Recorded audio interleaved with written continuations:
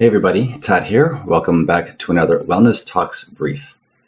This series is going to be looking at different trends and different tools each week that I see in practice, that I am playing with personally, or that I've just recently discovered, and I'm excited to share with everybody.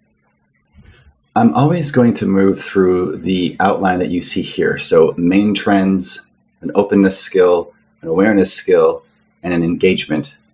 And sometimes those will be concepts, but most of the time those are going to be something you can actually do.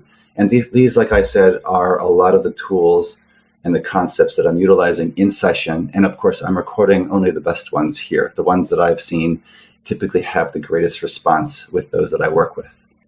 Of course, if you like this series, be sure to like it on the link below and then subscribe if you want to receive the updates as I put them out. So with that being said, let's get to some of these concepts and tools.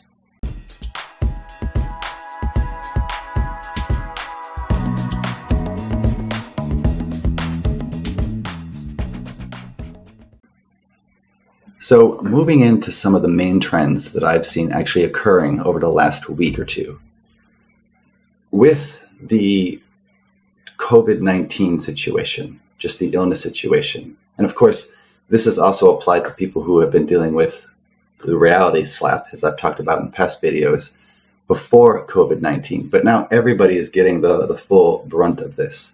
The common theme that's coming up over the last week and working with others and in my own life as well is that a lot of the initial coping mechanisms are beginning to not be as effective. Now, this all comes down to that whole control, escape, avoid, control component that I've talked about a couple times, and that I have a specialty video coming out that will address just that, is that we use the coping mechanisms to deal with and get over a lot of short-term components. But if we start to overutilize these things, like watching our favorite television show, doing a project around the house, reading a book, over time, that's going to lose its novelty. It's going to lose its effectiveness as well. So we need to always turn back to what matters in this moment. What are my personal values? What's going to move me forward? And that's what we're going to play with today. So with that being said, we're going to move into an openness skill, because in order for us to become aware, we have to be present. We have to be here in this moment. And one of the tools you can begin to utilize to become aware in this moment is simply using a physiological response. And it's called the half smile. This comes from the field of DBT, the approach of DBT, which is dialectic behavioral therapy. And it's the behavioral component. So what I'd like for you to do is just take a moment right now and become aware of your face. Notice what's happening. Just become aware of everything that's happening with your face. And if you would, just go ahead and just half smile. So it's not a full smile, but a half smile. And notice what happens when you just do that. Be aware of the muscles that engage when you're doing a half smile. Now, as I do that, I actually can feel things shift in my cheeks and the cheekbones. I can feel it moving up the side of my face. But more importantly is that when we do this, we're actually using something in relational frame theory's terms. We're associating that smile with a pleasant moment, with a pleasant memory, it feels how it felt when we're smiling or moving to smile. And it gives us just that little bump, that little physiological bump. The body recognizes this as a prompt to something good coming, a pleasant moment, a pleasant memory, a pleasant experience that you've had in the past. And if you can do this right here in the now, we can just give ourselves a little bit of separation and begin to open up. So this is one of the first steps that's important. We want to be able to become more open, more present in the moment. Now, from there, we're going to jump into an actual awareness skill. Once we can give ourselves some distance, we can open up and actually start to see what the mind is doing, what the body's feeling. We can start to hone in on that, focus on that, diffuse from that. And a real simple way to do this, and I've talked about this before, is just to insert a practice daily. The more we can practice this skill in everyday activities, such as Eating breakfast, eating lunch, eating dinner, or even a snack is a good way to begin to hone in that mindfulness skill, that present moment awareness component, and really begin to focus on increasing that skill. And as I've talked about what mindfulness brings to the table, what being present or having a presence gives us, it gives us the ability to notice when things shift, when our mind shifts, when a thought shifts, when a new emotion begins to show up, or when a sensation begins to become front and center.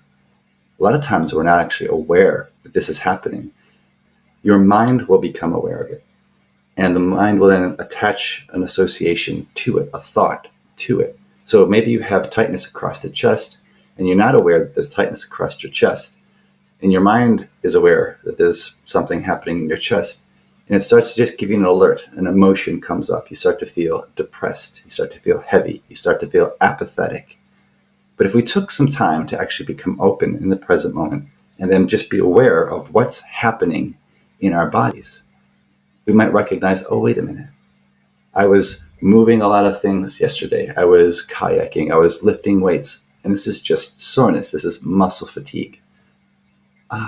And so we can diffuse from the thought that I'm actually feeling depressed, and then we link it to the whole COVID situation or the chronic illness that we're dealing with, or the struggles with our partner.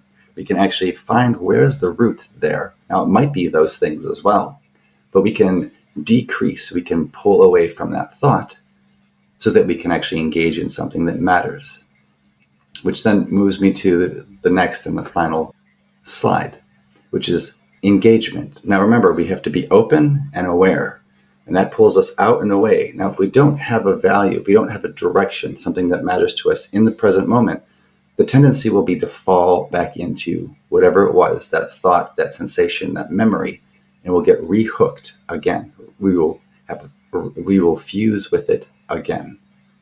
So we want to be able to engage and then be able to move into a direction that matters. So another way of thinking of this is a values check.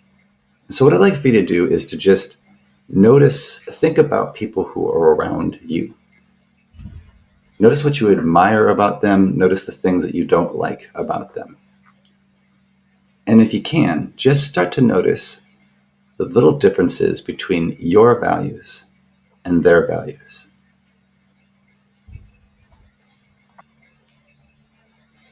Now, remember that you can actually see your values in your friends, in your family, how you relate to your pet, how you connect to the outside world, how others connect to the outside world. And with the things that you focus on, the things that are endearing about all of those situations and people and places, is how it relates to what matters to you. So by looking at others around you and how you're relating to them and seeing how the values are different, you can actually begin to better understand what your personal values are. And then you can also begin to tease out some of the values that you've actually adapted and created rules surrounding, and how those may not be serving you as much in this moment. What really matters to you? What's really underneath it? When I ask folks this and they say, well, family matters to me. Family is a value of mine. I value family.